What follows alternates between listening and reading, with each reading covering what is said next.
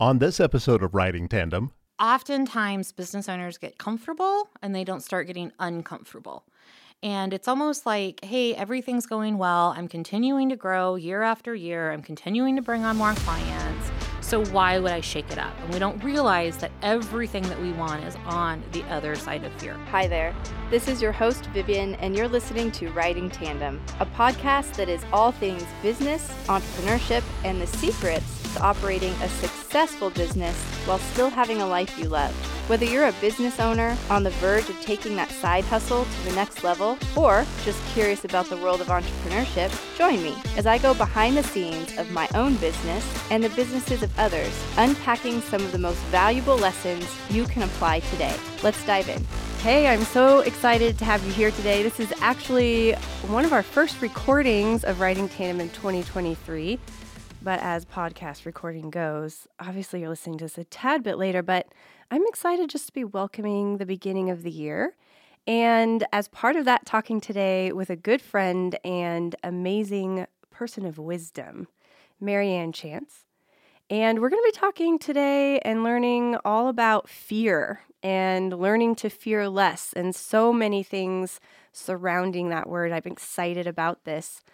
Because one of the things I love about Marianne, and she says this about herself, that she's all about betting on herself, which is probably why we get along so well, because I really like that idea. But Marianne is brilliant, hilarious, and just plain awesome sauce. And I love that she uses the word awesome sauce in her bio, because she is. And I have had the pleasure of getting to know her and her awesomeness. Marianne is also extremely accomplished. She has trained over 20,000 people in nearly every state and all over the world. She's recognized as one of the top trainers in America, which is super cool. In 2013, she started Work Warrior, which is a training organization that provides manager and team trainings to companies across all states. And it was early-ish on in Work Warrior that I got to meet her, so I'm excited to unpack that more. Marianne also provides professional coaching. She utilizes her certifications in business and entrepreneurship, spirituality, life purpose, and forgiveness. So covers a wide range of topics. So I'm excited today because even though we're going to be talking about fear, I'm sure so many things are going to get brought up. She's also an author of Out Is Through, a workbook that helps people heal by walking them through how to radically accept reality, which I love. I'm a realist. But also deal with the emotions, which is the hard part for me that comes with doing so. And then today, Marianne is a successful business owner. But before deciding to go out on her own, Marianne spent over a decade in corporate America in leadership and management roles. So she's highly qualified, is what you can read there. In 2010, she received her master's in organizational development from Avila, I think I'm saying correctly. Avila, thank you, University. And she applies all her amazing experience to elevate amazing people around the world. And that's why she's here today, to help elevate us. That's why I'm here. That's why you're here. I'm so excited. I'm excited too. Well, I made out like my top 5 6-month goals for the beginning of the year, and one of them was to be on 5 podcasts, and I can now cross that out and put 4. Awesome. So little did you know that you were actually helping me meet my goals on the third? Yeah, the third day of the year. The third day of the year, and here we go. This is awesome. Meeting goals. Very cool. I love it. That's one of my goals, too, is to be a guest on some other podcasts. I think that'd be really fun. Have you done that before? Be a guest on other ones? Mm-hmm. Yeah. They are fun because you never know where they're going. And even when people send you questions beforehand, like they do a lot of times, there's so many different tangents that you can go on to get really, really good connection out there and information out there and all that good stuff. So you should do it. Yeah. In fact, I'm thinking right now of somebody that I'm going to hook you up with that you should be on her podcast. Awesome. Yeah. Well, end podcast there. Problem solved. I'm kidding. Right. One of the things I thought was really fun in your bio that you put on here is that people have said you're so engaging, you'll forget to eat your snacks while you're listening to you. And I recently got the pleasure of getting to hear you present, which actually was, even though I've known you for a number of years and we've had great coffee conversations and wine and cheese conversations, I had never actually got to hear you in action. And you came and were a speaker at the Rising Tide event that we co-hosted here, and you were amazing. Well, thank you. And I remember making the connection that you were the one that introduced Lisa and I. And I had messaged you about that. And I remember your response was, yeah, I told her that I had never heard you present, but you're probably really good. And I was like, wow, okay, cool. Probably really good. I'm like, I think I can hopefully meet those standards. So that was a really, really fun event. And I was also talking about something that matters tremendously to me, and that is the topic of fear and how it can be paralyzing if we don't address it and recognize like what it is and how do we behave when we're afraid and what can we do in spite of it. So that was really fun. It was such an amazing topic that my husband actually was there. And I'm going to bleep the word out, but he was like, she is effing amazing. She just hit the nail on the head. And he wasn't the only one who felt that way. But just the way he expressed that, I think a lot of people felt that day like, wow, you just took a topic that I'm fearful of and made it that much easier to think about. Well, I think that we treat fear, oh my God, we are so dumb with how we treat fear, right? Because we put quotes around it, like the only thing you have to fear is fear itself. Go out into the world and be fearless. And when we read those, the vast majority of us are like, but I still feel afraid. And so we bury it and we don't talk about it and we don't recognize that, one, it's a universal feeling. The fact that it makes me smile that you talk about Troy saying that, because it's not just a female thing, which I think a lot of times from a business owning perspective, we think that females have more fear than men, which is untrue. Interesting. And it's also like a universal feeling in that we will always have it. Like we act as though like fear is something that we can extinguish, but you have to remember that something has to keep us safe. Something has to keep us from petting that tiger. And what happens is life, and we get hurt, whether it's rejection from a relationship, whether it is we didn't get a job promotion, whether it's we tried a business and then it didn't fail or it didn't work or whatever that is. And our brains start to create stories around that so that the next time we're in a similar situation, because our brains want to protect us, they're going to bring up that incident. And then all of a sudden we're going to sit in fear. And so all of these, like where fear is meant to keep us alive, it becomes a much bigger issue when life happens and we start to have that fight or flight instinct because we want to run away from pain. What is fear? I mean, I say that and I go, well, it's an emotion. But is that what it is? What is fear? I don't think I've ever... Okay, hold on. I'm going to define it. Yeah. It's going to be a Marianne on-the-spot definition. I love it. And I'm going to take the psychological standpoint. Like, I'm going to actually do the physiological definition of what fear actually is. And fear is when we are in a situation that we feel we need to protect ourselves from. So we become drunk on adrenaline and we become drunk on cortisol. That means that our blood pressure is through the roof, and that means that our heart is racing. And the big thing that people need to remember is that when we become flooded with these two chemicals, we are in fight, flight, or freeze mode. Okay. Now, depending upon what the situation is, we can either immediately feel it, which is when we're going to get hot, we're going to get sweaty, our heart's going to start racing, or sometimes it will just be that feeling that you get like in the pit of your stomach. You know what I'm talking about? Like that, like you just got sucker punched. Yeah. So you still feel like you're functional, but there's this thing inside of you that you keep focusing on that's trying to protect you. But it's just not as loud or shouting as adrenaline and cortisol. So when I think of it in that regard, and in my experience with fear, I'll be like, oh, I'm having an emotion, but it's so physical. Oh, yeah. Probably more physical than, I don't know if that's true. I don't know if I would say it's more physical than any other emotion, but it's dang physical when I have fear. Oh, yeah, it is. Mm-hmm. Well, because you're in survival mode. You're never actually experiencing fear and being like, yeah, but I'm cool, calm, and collected. Those two things are almost mutually exclusive. So what you have to do is when you start to feel fear, go, okay, hold on, time out. Let me ask myself, why am I acting this way? And then when you can identify, well, I'm acting this way because I'm afraid that if I tell Vivian that I'm really upset over that thing that she said, I'm afraid that then all of a sudden she's not going to be my friend anymore. Oh, okay, so you're acting out of fear because of loss of connection. So let's calm down. Let's tell yourself a different story. Let's tell yourself a better story so that you can act in spite of that fear. That's interesting. And as you were saying it, and then you said it, it's like we're telling ourselves stories that often haven't even happened yet.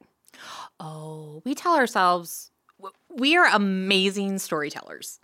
And our stories are always about us. And they are always worst case scenario ever, right? Like, I've been in business for 9.5 years. Like, that's a significant amount of time.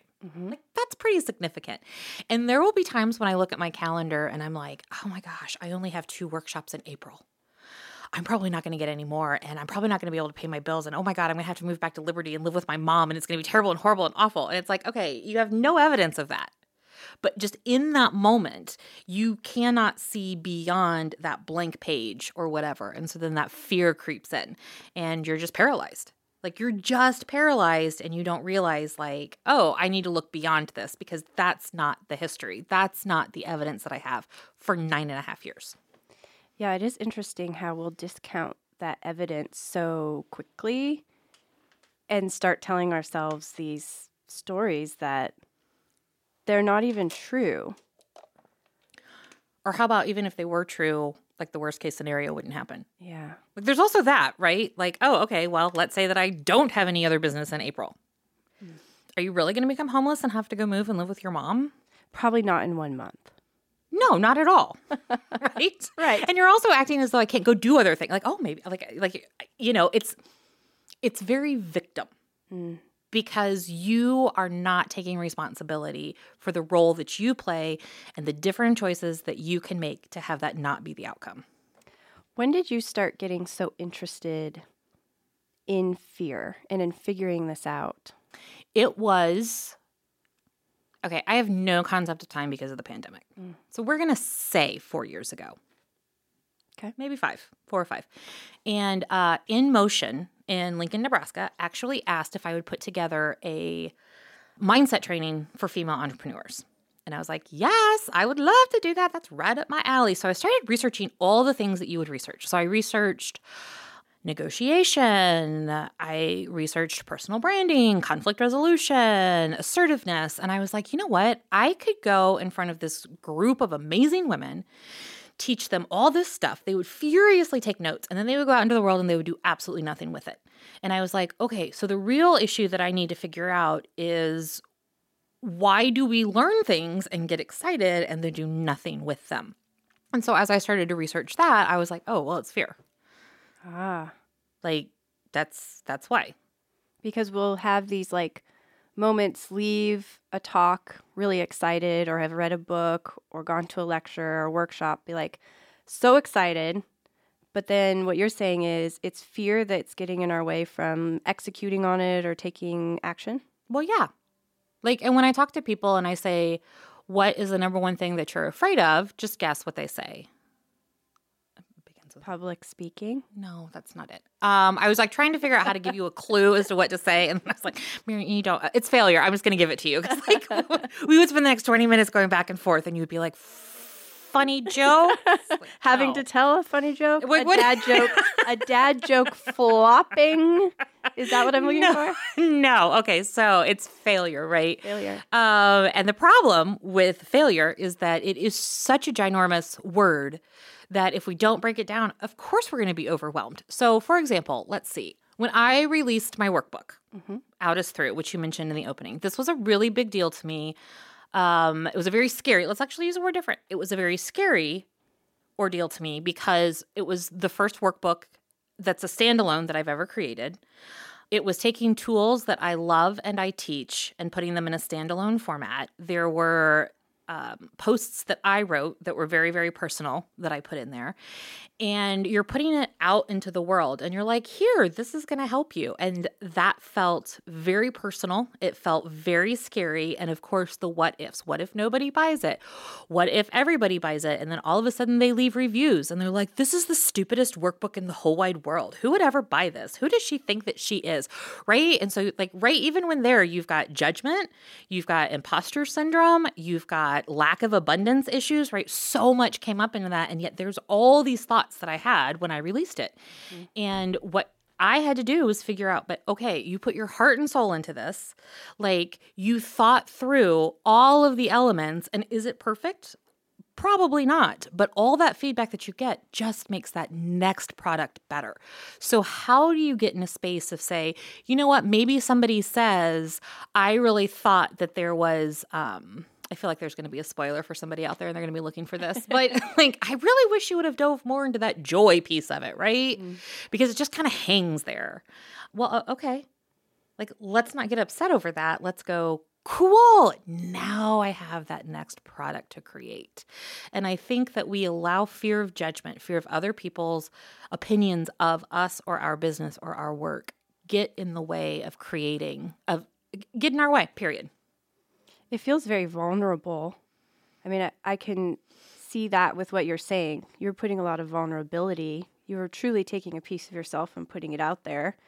And I think of that with every business I've started, with the business I'm in right now. It's taking pieces of me and putting them on constant, everyday public display, or at minimum display to my clients. Mm-hmm. And what if they laugh, or what if they don't like that idea, or what if I misunderstood them and then I look like, I look silly because I didn't understand the direction and now we've gone this way, or I misspoke. And one of my biggest things, and I think you'll be proud of this, I'm a terrible speller. Horrific. Like my poor mother, she really tried hard to teach me how to spell. And I add an E on the end of everything because I learned that there's a silent E. So I was like, oh, well then right. I think an E looks pretty here. And I'm going to put an E on the end. And she's like, no, you can't do that. I'm like, but it's a silent E. So can I put, so yeah, weird spelling nuances. And I do all the whiteboarding for our brainstorms.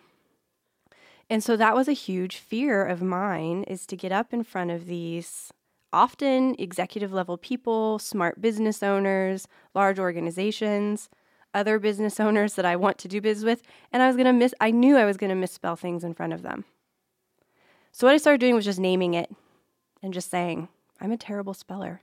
If you'd like to help me spell today, feel free, shout out, how to spell these, etc. But it was very hard for me to admit that.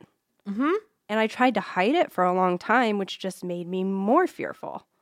Right, and you're like misspelling, like you're using the wrong form of to when you're stuck in that. You can't hide that. Right, when you're stuck in that world of fear because you're like, I'm going to make a mistake. Mm-hmm. So I'm curious, I'm going to ask this question to you. When you named it, like, hey, I'm just a terrible speller.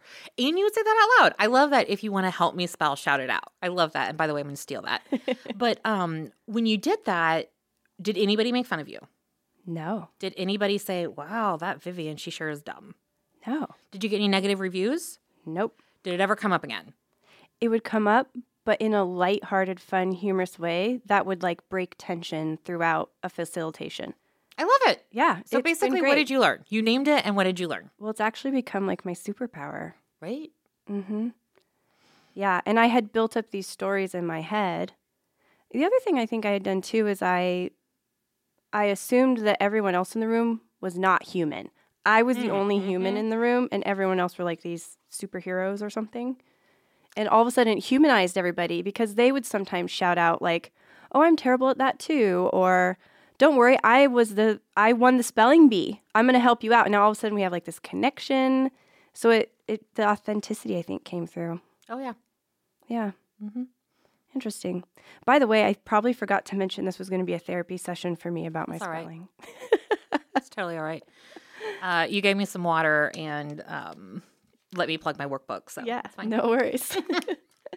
What are some of the things in your working with so many people that you've noticed, especially when it comes to business owners or business leaders? What are some of the things that you notice they fear often? I think imposter syndrome is really big. And this whole notion that one day they're going to figure out that I don't have my mess together. And I think that that's a known one. But it is something that I see on and on and on. And these are with business owners that I'm like, wait, what? But to the world, you look amazing. You look like you've got all of your stuff together. I see that. And then I think that another thing that I see, and not gonna lie, I might be projecting. This might be when I turn this into a therapy session for myself. So just so you know, because this is something that I've really been thinking about. But another thing that I see is oftentimes business owners get comfortable and they don't start getting uncomfortable. And it's almost like, hey, everything's going well. I'm continuing to grow year after year. I'm continuing to bring on more clients. So why would I shake it up? And we don't realize that everything that we want is on the other side of fear. I think most quotes are stupid. In fact, probably on any given day, I would think that quote is dumb, but it is so true, right? Everything you want is on the other side of fear. And so I think that sometimes with business owners, fear looks like being complacent. It means, Vivian, why would I look? I'm doing fine. Why would I try anything new? Why would I go and stretch myself? I found my I found my niche. Isn't that what we're supposed to do, Vivian? I found my niche. It's true. Mm-hmm. You know, I was just reading something similar yesterday morning. Actually, I think it was about how we will stay where it feels safe, right? And even when it's yucky, we'll stay. So, like, I like what you're talking about. How it's comfortable. Things are actually going well. I've arrived. I've found, my place or my people or my space. But then I think how often as business owners we'll stay in a place even when it feels yucky. Oh, there's two things. One, this is from Brene Brown. We will always choose comfort over courage if we're not careful, which is exactly what you're talking about. And then, oh my gosh, I want to say that her name is Bethany Frank, and I could totally be wrong on that. And I think that her book is called The Science of Stuck, which I could also be wrong on that. So, but I want to make sure that I give credit to this person, and I really think it was her. But in her book, I hope it's called The Science of Stuck, she talks about how we are wired for survival, not happiness. And that's exactly what it's talking about, right? Like we are wired to make sure that we can pay our bills and protect ourselves and provide all of those on Maslow's hierarchy of needs, basic needs. And that's what we focus on versus the bigger stuff but I don't want to be stuck in only paying my bills, right? I want to grow and learn and take risks and not necessarily be safe anymore. So that's very true what you're saying. Yeah. It is a strange, that makes sense though when you say that we're wired to be focused more on surviving and staying alive. And it's like, well, I'm staying alive and I'm surviving. Maybe I'm not thriving, but I am surviving. Which then, of course, makes me think of, I am a survivor. Well, yeah, but that's always after, like, a heartbreak, right? Like, I mean, that's like somebody just did something really, really crappy to you. So give yourself a pep talk about how you're going to survive this, right? Like, that's like in the immediate aftermath of something terrible. That's really interesting to think about. How we will go, you kind of have to go through that, though. I'm thinking about some times where I have taken a step and broken out of a fearful situation. And I am just surviving at first after that, right? It's almost like when I think about that in my head, there'll be like a situation and you kind of break out on the other side and you kind of come out sometimes, panting and gasping and looking around like, oh my gosh, I can't believe I just went through that. Now I'm just sort of surviving. But then, you're talking about what's on the other side and wanting to get there. It's like then you start moving into this idea of like, but now I can thrive. I came through it. So I'm going to do another analogy that I would probably say sometimes I would think is dumb. But I don't. Like I'm surprised. Sometimes I wonder as I get older, like, am I going to start collecting like little crocheted sayings to put on my wall? Like all you need is love. Like what? I do a lot of embroidery. So if you decide you want one of those, I'm happy to cross stitch you a little something. Which maybe that's a fear of mine with judging because that's the second time that I've prefaced. Well, I usually find those things to be so. Maybe I am wow, interesting. That was right because I shouldn't have to preface, right? I should just be able to say something. Just say it. Okay, so I'm just going to say it. Do you know how like butterflies are made? Yeah. I didn't until I heard a podcast. And whose podcast was it? Martha Beck's. I think it was Martha Beck. But you get a little caterpillar and they make this little cocoon and they completely liquefied, become liquefied. Like, did you know that? Well, we raised butterflies during school, and so we did a whole unit study on it. but continue because it's super fascinating. Because they become soup. Like they literally become soup and liquid. And then all of a sudden, you can explain more, not to make this a science thing, but then all of a sudden they start to form and then there's this butterfly. And so what you're talking about, and I love that because what you're talking about is the whole liquidification, I just made that word up, of what happens when we experience life-altering, for the most part, negative. I think there's a little bit of that when something positive happens, but for the most part, it's something negative, something traumatic.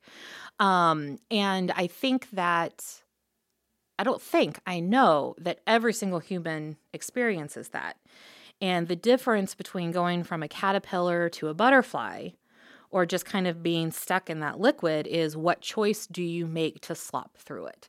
Am I going to take care of myself? Am I going to get therapy? Am I going to do the work to become that butterfly? Or am I going to choose survival? Am I going to choose comfort, even if it feels nasty? It's the only thing that I know, and kind of get stuck in that cocoon, for lack of a better word. So what you're talking about is very, very, very real. And I think that every human goes through it. I like that picture. And I was trying to picture in my head. I think that's a perfect way of thinking of it because it's like you kind of come out.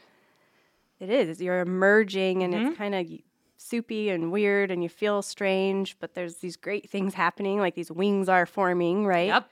And it's a strange feeling. I know I felt that with the first businesses that I had and then lost them through a very messy divorce. And there were just so many yucky things that happened that I do remember kind of coming out the other side feeling like, whoa, what just happened? I feel kind of covered in slime, but I also feel like something amazing is happening at the same time. And it was a very rough, confusing time. Oh, yeah. But everything I've wanted has been on the other side of that. Yep. Yeah, that's great. I know. Good stuff. So I'm curious, when you think about new business owners, we're so fun when we're new business owners. There's a million things that go through our head. How does fear play in when you're first starting a business? What do you remember about first starting yours? Because you started off helping out like in corporate world, correct? You had a corporate job. Is that right? Oh, yeah, I did. So new business owners, I'm going to keep it real. I feel that I'm not very helpful with new business owners. But here's what I will share, though. Like, I feel like that's like a cop-out.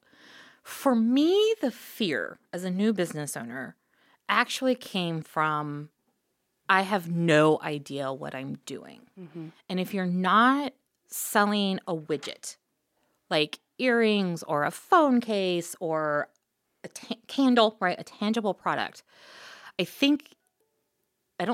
my experience is it can get very, very, very easy to get lost in the weeds. I'm going to say yes to everything. I'm going to only charge $75 for a product or for an offering when I should be charging $500 at least. And so what I remember is my fear being, what the hell am I doing? Like, what am I offering? And then, of course, there was the, what if this doesn't work? What if nobody wants my services? And I have really thought long and hard about, can you take a new business owner and just cut through that mess and just say, like, here's this guide. Follow it and you will be successful. And I don't think you can. I think that that is a journey that new business owners, and I'm going to keep it real, the new business owners that are going to be here in 9 years, right? Like the ones that are going to stick through it are the ones that are willing to just go, the ones that are hungry. And I say that literally and metaphorically. Like the ones that deep down go, but I have something to offer. I may not know what it is. So I'm going to take a big, deep breath and throw something out there and see what sticks. And then also the ones that are like physically hungry, the ones that are like, I got bills to pay and I'm betting on myself. And so I better figure out how I'm going to pay those bills or how I'm going to land that client or how I'm going to close more. So I think that that's kind of my roundabout answer to that in my experience. Yeah, you can use fear to your advantage. I mean, that's essentially what you're saying is like that hunger, the fear of, I'm not going to have enough for my family. I'm not going to have enough for me. I'm not going to be able to pay my bills. Like that can really spur somebody forward. Well, yeah, that's survival, right? And what is fear? Like you get in survival mode, fight or flight. That's what that is. But I also think it's interesting, and that is fear and excitement are the exact same chemicals. It's just how you interpret them. Really? Yep. That's really interesting because I was just thinking like, usually when I think of fear, I'm like, I want to avoid fear, right? Mm-hmm. But I don't want to avoid excitement. Correct. So maybe I don't want to avoid fear. I think, and I don't have the perfect answer for this, I think that if we recognize like fear and excitement are the exact same chemicals. So it's like from Armageddon. And there's Owen Wilson's character, and oh my God, there's going to be people listen to this podcast, and they're going to be like, what, Armageddon? I don't know that movie. They weren't even born when it came. Wow. It's moments like that I feel old. But Owen Wilson's character goes, I'm either 99% excited, 1% scared, or maybe it's 99% scared, 1% excited. But either way, here we go. And he's exactly right. Like that is actually, he's talking science there, like, which is fascinating because we don't ever think about that. So it's figuring out like, okay, how can I look at this as an opportunity, right? It's the JFK quote, like the word crisis in Chinese lettering means opportunity and fear, or danger and opportunity, or something like that, right? So it's not new, this concept that fear and excitement or positive and negative or yin and yang are intermixed. It's not new. It's just how are we going to interpret that? So when you think about that, how do we step boldly into fear and excitement and not avoid it and stay in that stuck yuck mode? It starts by believing there's a better way. That's where it starts. Mm-hmm. And you know it. How many friends do you have or acquaintances that you have where everything you say there's an objection? Oh, sure. Well, they don't think there's a better way, right? They're not thinking, oh, maybe if I did it this way, it could be easier, or it could be healthier, or it could be this, or it could be that. And so when you're stuck in that yuck, that sounds like a really good blog post, doesn't it? Sure does. Okay. It's catchy. It is catchy. So when you're stuck in that yuck, you've got to surrender and say, there's a better way to do this. And then that's where it starts. It starts with that, there's a better way. Which really is how all businesses start. Mm-hmm. People say, yes, I have a better way. I have a better idea. I think this can be done differently. I think I have a secret, a solution. Yep. That's how it starts. So then it's interesting how we will often, I love new business owners. I say this with the most respect ever. They're adorable. They are adorable. I was adorable first-time business owner. I'm sure you were super adorable. Thank you. I appreciate that. And I don't mean that at all in a derogatory way. Mm-hmm. I love to be around them because there is the excitement and the fear, and they come at you and they're like, I can do that better. And honestly, I will sometimes look at it now because I've been in business for a while, and I'm like, yeah, I've seen that. Yeah, that's been done.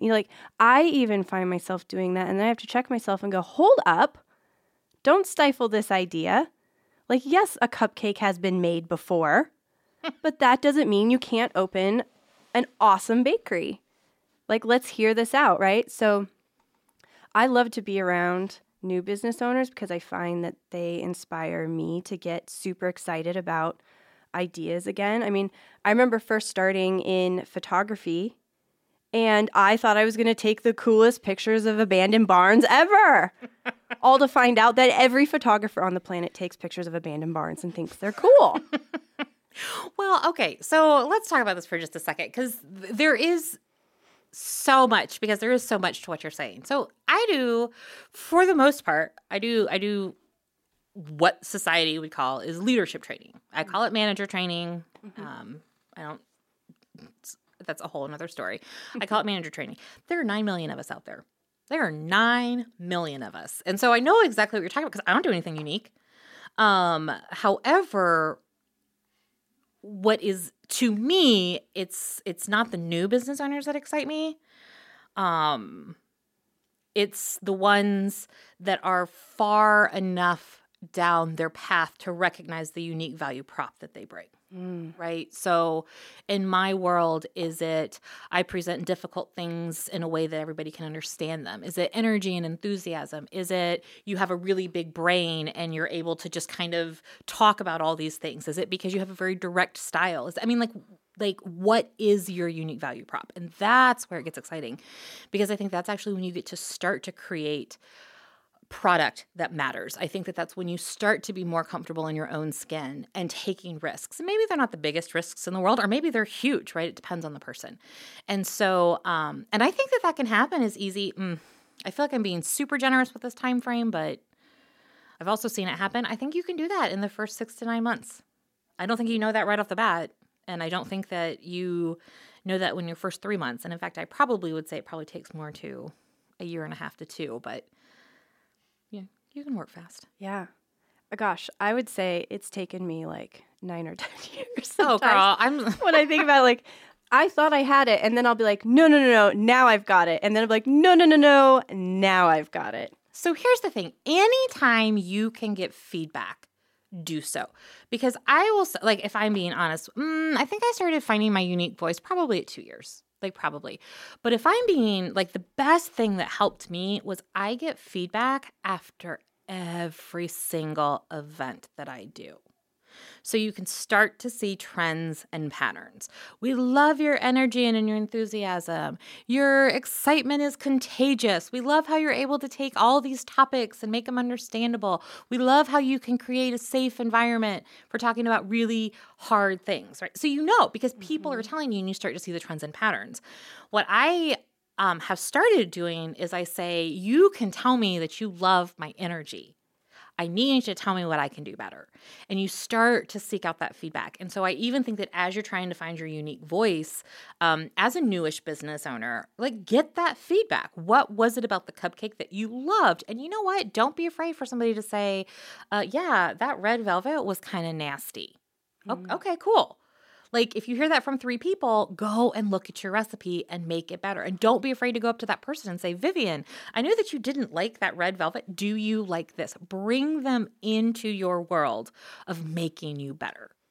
I like that. And that is a huge area I think people fear is feedback. Oh, wait, you cannot. Okay, now I'm going to get on a soapbox. Like, I love asking this question. And it's usually in like some of my advanced leadership classes. And I'm like, can you be an expert in something? And I love what the people say, because they don't ever know how to answer this. And so, like, half the time they'll be like, no, you should always be learning. And I'm like, yes, you can be an expert. You better hope we have experts. Like, you better hope those people creating like COVID vaccines are experts and not just guessing. And I said, but you don't become an expert until 2 things happen. 1, you recognize that you know so little compared to what's out there. And then the second one is you do not become an expert unless you're willing to take feedback and learn from it and adjust accordingly. You don't need to adjust to all feedback, but you need to adjust to the stuff that affects your business, bottom line. This makes me think of a hot topic, actually, that's come up with a couple of clients recently. And it revolves around social media and the constant feedback loop. And it's taken 2 completely different flavors from different clients. One camp is basically, I love the feedback loop of social media. And the other one is, I don't want to be on social media because I don't like the feedback loop. And it has opened up a really interesting concept to me of, when we put things out on social media, are we getting true feedback? Is it valuable? How can we make it more valuable? How do we sort through and quantify and qualify the feedback that comes back through social media specifically? Because I think about asking on survey forms, which I'm kind of guessing is what you're saying. Like, you do a workshop, you give a survey form. People give a certain type of feedback there. Or if they leave a review, a Google review, things like that. That's great feedback to have. But then there's this feedback that happens almost like we're asking, but we're not asking, by the comment section. Or I got a lot of thumbs up on that. So does that mean that's a good direction to go? And so it's been an interesting thing to sort through. And on top of it, there's definitely a fear for some business owners of putting too much out there, or I don't want to reveal something, or they're just afraid of, lashback on things. So this is an interesting thing. I don't have necessarily answers for it. It's just something that's been coming up lately. Well, you know that I have been inspired by your social media talk that you gave at the same event that I spoke at, right? And how you were talking about everything you put is purposeful. And so now I'm going to sound like a little bit of a stalker because I look at everything that you post, right? And I read the whole thing from start to finish. And I was like, even go so far as like, how did that make me feel? Or, I wonder what she was trying to do here. And because that was such a valid point that you made about, make sure that your social media posts add, not subtract to the conversation, right? That has a point, no matter what that point is, as long as it's a positive one. And so I think for social media, I think business owners need to figure out, like, what's the purpose? Is it to inform? Is it to entertain? Is it to sell? And then when it comes to like the feedback loop that you're talking about, I really use social media to find more fans and to test out messages. So, for example, I did something, and this was not on the Work Warrior. This was on the Marianne private stuff, like my private Facebook and Instagram and all. But I did this 4 days of like decluttering and cleaning my house and getting ready for the holidays or getting ready for the new year. And I love feng shui, and like feng shui is something that I could talk about like till the cows come home. And I heard so many people talking about how like 2022 was so hard and they were just ready for a new start that I was like, you know what? I'm going to do this. Yeah. And it felt super uncomfortable because I don't usually talk about feng shui. Like feng shui is the exact opposite of manager training, just so you know. Like it's the exact opposite, right? Not even in the same camp. And doing that, and it was interesting to me because while it was not quote unquote business building, it was so interesting and exciting to see the people that responded that don't usually respond to my stuff. And so if people started using business owners in particular, started using social media as what gets responses, who cares? Like, okay, I guess if everybody gives a negative response, then, okay, you probably want to like check that. But what's getting responses? Is it the long posts that are personal stories? Do those get responses and shares? When you post something about a product, are people actually engaging on that platform, or is that to be better on LinkedIn? Like I do much better selling on LinkedIn than I do on Facebook just because of the nature of what I do. And so really start to be saying like, what's the purpose? And then honor that purpose when you post. Like, don't get upset if you're like, hey, I'm going to post this thing about my workbook and see if I can sell 15 copies. And then I sell 0. And then I get all angry and mad and sad and pouty because it didn't sell. Okay, well, the goal was to see if I could. And now you know it didn't. So what are you going to do to flip that up to actually get the results that you want? We take everything so personally. We got to stop taking it personally. That I think is so true. And for so many business owners, that's definitely true when it comes to their social media, because they maybe worked through the fear of, I'm going to put myself out there, Marianne, like I did it. I got vulnerable. And now like I'm getting these sad faces. And so I think there is, again, I like this idea of not avoiding fearful moments, not avoiding how that feels, but flipping it and going, instead of crying in my Cheerios now, or saying social media doesn't work. I hear that a lot. Social media doesn't work for me. Well, it just didn't work for me. No, it totally worked for you. It told you exactly what you need to know. It did. It worked great. It worked great. It told you exactly what you need to know. Yeah. Because, and I'm talking like for small business owners, right? But like, I'm going to do a public service announcement for social media in just a second, just so you know. Perfect. But I think that what we need to start doing with social media is like, particularly for small business owners, we don't need 15,000 followers, right? So who is your niche? Who are those raving fans? Who are the ones that consistently engage, and then be working with them to put more content out, because those are the people that are going to buy from you. And I think that if we stopped looking at everything as a numbers game, but rather as like the quality game, then how much better is that when it comes to actually judging social media? Like you can have 15,000, like I've seen people with 15,000 followers and 2 likes. Like either Actually, there's nothing like that, right? They're not putting out engaging quality. But yeah, I've seen people, I have no followers. Okay. Like I have like 650, right? Like we are not in a world of huge out there. But I can also have 650 followers and have things that have 50 likes and comments and engagements and shares, right? So like what's the quality over quantity? And here's going to be my public service announcement.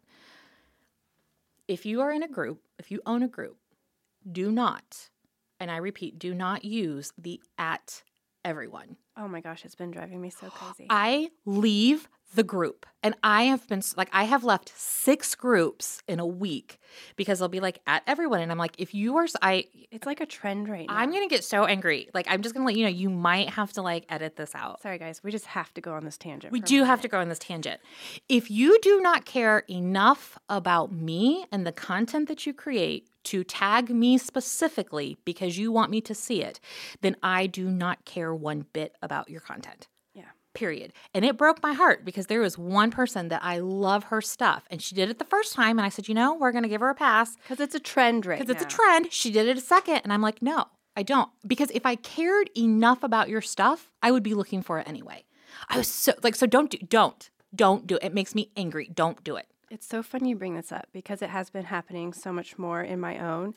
And it bothers me too. And I'm like, okay, because I'm with you. I feel like, really, is this piece of content truly for everyone?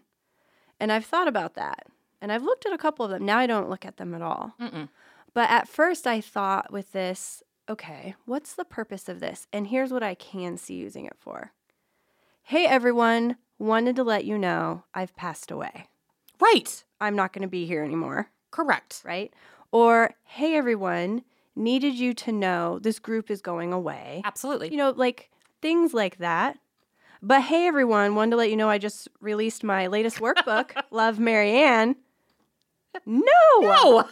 I don't even, and in fact, But if you were feeling fearful about that and you're trying it in order to get past fear, don't do it. You're given one pass. I'm saying you get one. No? Marianne says no.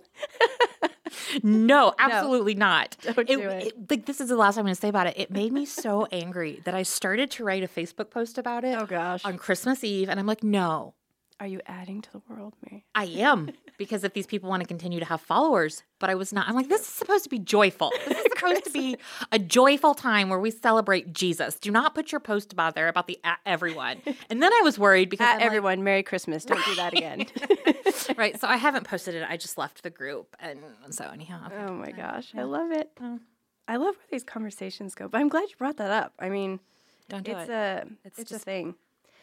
Okay, totally different topic. Okay. But you had mentioned this before we got on, and I wanted to talk about this so bad because this is one of the things that I like to talk about. You had put, and I'm going to quote this, there is a sea of money to be made. You simply need to be able to see it. Yep. And this is like, I saw that and I was like, glitter. This is why Marianne and I get along so well. We have very different personalities, actually. Yeah, we do. Like energy levels, things like that, very different. But we can connect on so many things because you see money everywhere, too. I do see money everywhere. It's so true. And this is a huge fear. And frankly, this is a fear of mine. And I've trained myself to see money everywhere. But I do not naturally see money everywhere. I have a deep-rooted scarcity mindset at my core. And maybe everybody does. But for me, it is something I have worked on. And now people are like, what? You? No way.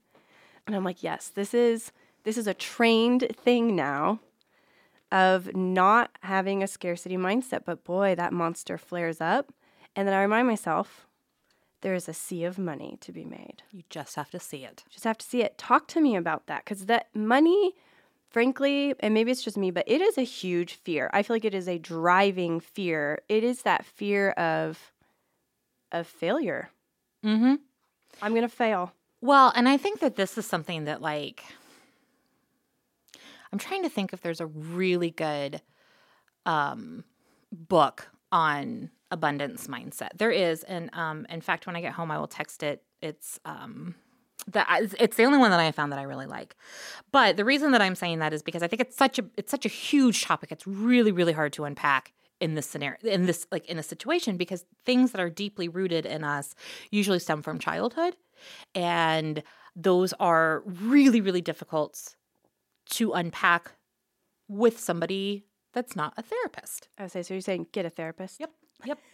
Which is a good thing. I'm pro therapy. I'm so pro therapy. In fact, I need to text my therapist and see if I can make an appointment on January 13th. You're welcome for that personal information out there, everybody. But here's the thing. If people could start getting excited about possibility and asking questions to the right people of how do I do that, that's when they can start to see the money everywhere. So, for example, there is a very specific kind of client that I want more of. And I'm like, okay, so if I want more of this client, this type of client, who do I need to talk to? And I identified that person and have it on my agenda this week to say, hey, Serena, this is what I want. What do you need from me to make that happen? Right? Do you need me to get more certifications? Do you need me to update my profile? Do you need me to do this? Do you need me to do that?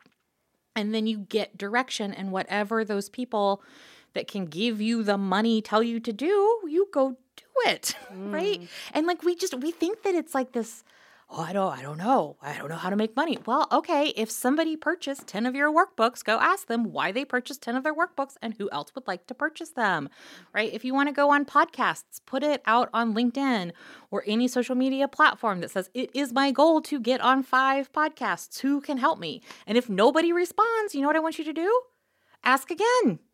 Hey, I know y'all know people who can help me get on podcasts. And I think that if we ask who can help us, who can show us the money, then like ask us how to see it, how to get it. It's simple. It is not easy. It is not easy, but it is simple. Yeah. And that is definitely one of the biggest things that I have learned as well, is simply ask. Mm-hmm. If I want to know why they didn't hire me, ask them. Yep. If I want to know why they would hire me or what would make them hire me, ask them. And it makes such a difference. And it's so interesting too how much people want to help. They want to give you money. They do. They want to write you a check. If you can solve that problem for them, they want to write you a check. Well, how about too, like, you had said something that was really interesting. And I think for all you newbies, these are going to be the new entrepreneurs, I'm going to challenge you to ask 10 people what you do. Like, let's make sure you have a clear understanding. Let's make sure that your audience has a clear understanding of what you do. And I remember I asked, hopefully I've solved this problem, although I'm not sure I have. It was a couple years ago, and I had asked people, when they think of Marianne, what do they think of? And they were like, I think of glitter and travel and a golden doodle. Oh. And I'm like, okay, do you think of me as a business owner? And they're like, no. Oh, wow. And I'm like, problem, right? So problem number one is when people think of me, they didn't think of me as a business owner, which is bad. Business owners out there, that is bad. That needs to be at least one of the things that they think of. But then when I took it a step further and say, well, what do I do? They were like, training of sorts. Right. Like, oh, you don't even know what I do. So like, let's back this train right on up and make sure that people have a clear understanding of what you do, so that they, at least if they can't write a check to you because you don't do services they need, they know who they can refer to you to write that check. Yes, I just listened to a chapter in a book called Brag, and it has a tag title to it, Brag, How to Toot Your Own Horn Without Blowing It. Oh. Peggy, and I'm not 100% how to say her last name, Kloss, I think. Is it good?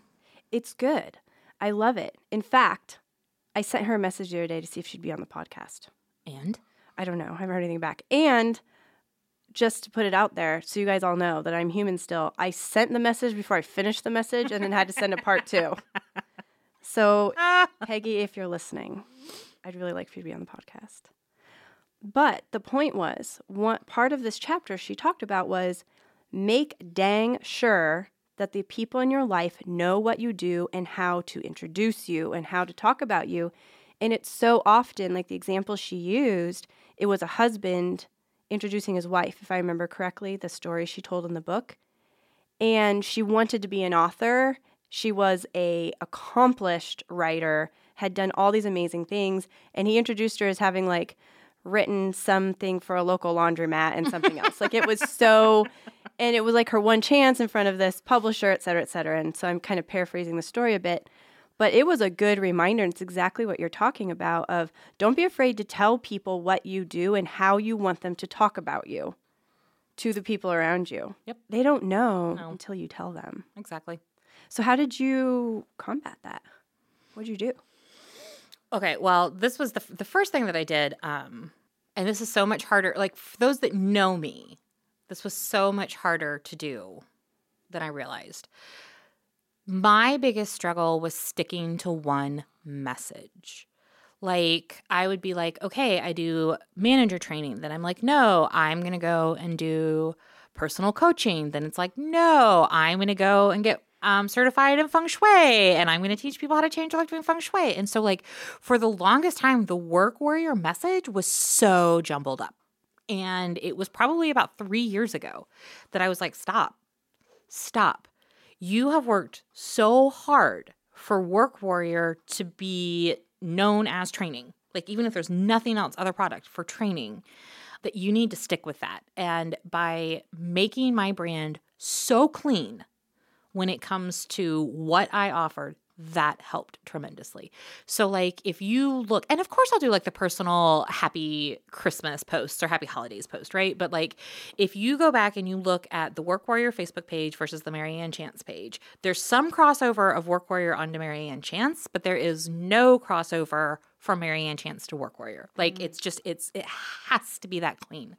And I would tell everybody to do that. Like don't play with your brand. Like be crystal clear on what it is. That doesn't mean that you can't expand, but you need to expand like 2 degrees from your original product. Not, I do manager training and can feng shui your house. Like, no, that's not, no. It's not even a thing. So that's how I combated it, was just, let's get crystal clear on what it is that I offer under this. I love that. Yep. I'm curious, in thinking about all these things you've learned over the years, not many years because, we're not that old yet. But if you were to go back and talk to a younger version of yourself, maybe teenage-ish or young adult-ish, what are some of the lessons you would want to tell that woman? I think there's only one that comes to mind. There's only one. And I think that I would tell my 22-and-a-half-year-old recent graduate self to move. That's what I would say. Like physically move. Physically move out of the Kansas City area to someplace that, it would have been Washington, D.C. at the time. That's what I would have said. That's the only, I don't want to say that's the only lesson I've learned that my younger self couldn't benefit from. But when I think about things I wish I would have done, that is the only thing that consistently comes up, is what would my life look like? And I have a great life, but what would it look like if I wouldn't have been scared at 22 and think my $2,500 worth of debt, $2,500, right? Was just world stopping when you're 22, right? Yeah. Oh, how am I ever going to pay that? Well, you ask your parents or you get a second job. Like there's multiple ways to do that. So that's it. That's the only thing I tell myself. Move, take a risk. Isn't it interesting, like full circle back around to that fear that set in and the stories you told yourself. And then when you look at it, you're like, that's not what I've proven to myself over and over again. There's multiple ways to this. This is not the only way. Yep. All those things you're talking about. And I think about that of, make a move. I think for a lot of people, whether that's moving away or just make the move. Like, if you want to start that dang business, do it. Start the business. You want to go for the promotion, do it. You want to try your hand at learning a new skill, do it. Yeah, right. I think that yes. Wow, that was a beautiful way to come that full circle, right? Isn't that crazy? You're just talking about making the move. Just make the move in general, whether it's a physical location move or, It's so crazy because you do look back and you're like, that wasn't as scary as I thought. Oh, it's never as scary as we think. Yeah. Like very few things are actually like as scary as we think. And the only things that I think are as scary as we think are things like jumping out of an airplane or bungee jump or something that like if it broke our lives we could die, right? Like to me, that's the only thing that should like that's actually as scary as we think it could be. And it's probably even not. See, like I'm probably even wrong with that. But When you jump out of a plane, you'll come back here and let us know. I'm not going to jump out of a plane. Like that is just, I have no interest in that. Like it's just funny the things that we don't have interest in. Oh, what was it? I remember somebody was like, they were pushing this hard, but for some reason and I can't even remember who it was, but they were going to like a week-long silent retreat. And I was like, oh. Interesting. Yeah. And I was like, I don't think I want to do that. And they were like, what? You don't take risks? You don't try new things? And I'm like, I try plenty of new things. And I also know what I don't want to do. And I don't want to do that. So there you go. I think also part of that, I think too, is you can't, if there's something that you genuinely don't want to do, like don't do it because you heard a podcast on fear and you're like, oh, I bet that's fear. Like, no, if you don't want to do something, just don't do it. Interesting. Yeah. That's good. That's a good thought. Yeah. All right. Wrapping us up for today, although we could clearly talk for a while. I think we're going to turn this into like a 3-4 hour long podcast in the future, just so you know. Oh, good. Then you should invite me back for that. Perfect. What do you think would make the world a better place? I will tell you what just immediately popped up into my mind. And you had sent a pre-questionnaire before this. And I had said, because you said, is there something you're on fire about right now? Mm-hmm. And I had said, I'm on fire about how right now we need less visionary leaders and more managers that are learners and doers. And so I am actually going to bring back my what would make the world a better place right now to my original business and purpose. And that is, I don't think that we realize the impact that managers have on the world. Because almost, not all, but almost every human has one. And when we have people in the workplace that are intentional about recognizing that the pandemic fundamentally changed us as humans and the way that we work, and that managers now have a new calling, and that is to create psychologically safe workplaces where people can bring their emotion to the table, because this whole leave it at the door completely and utterly went out the window as soon as we brought work into our homes, right? Mm-hmm. Like that completely went out the window. And the fact that 63% of humans deal with some type of anxiety. Our managers need to be recognizing that and figuring out structures to allow humans to thrive, even in the middle of all of the chaos. It's not going away. Have you bought milk lately? Like, can we just get angry for just a second over the price of milk? By the way, Target has much better prices, but that's a whole nother topic.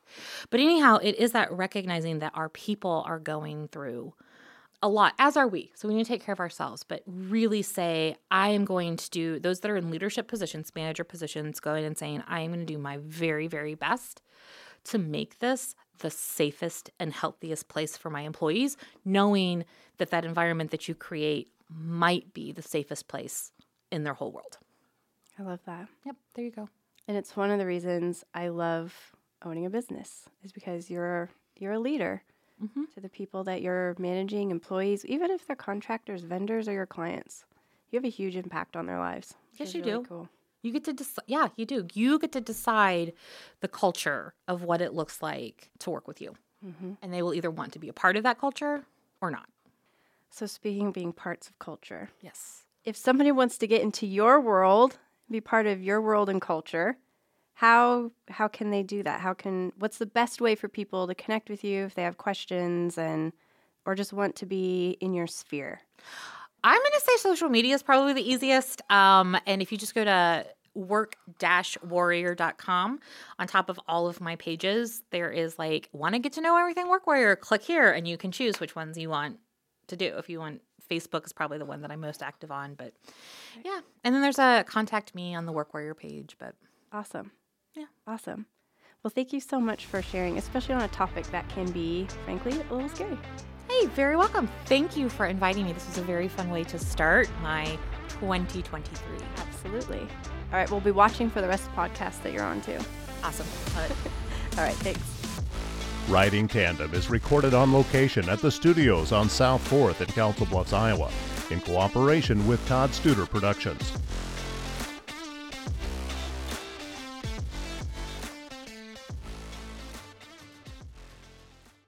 Hey there, quick question. Do you make decisions super quickly with total confidence and zero second guessing? Well, let me tell you, if you're a no, you're not alone. If you want to stop worrying so much about other people's opinions, angsting about regret, and getting stuck in option paralysis, come join me in the Decision Masters podcast. I'm Kirsten, the decision coach for overthinkers, and every week I'm sharing tools to make it easy for you to make empowered, authentic decisions you love. You can subscribe to Decision Masters everywhere podcasts are.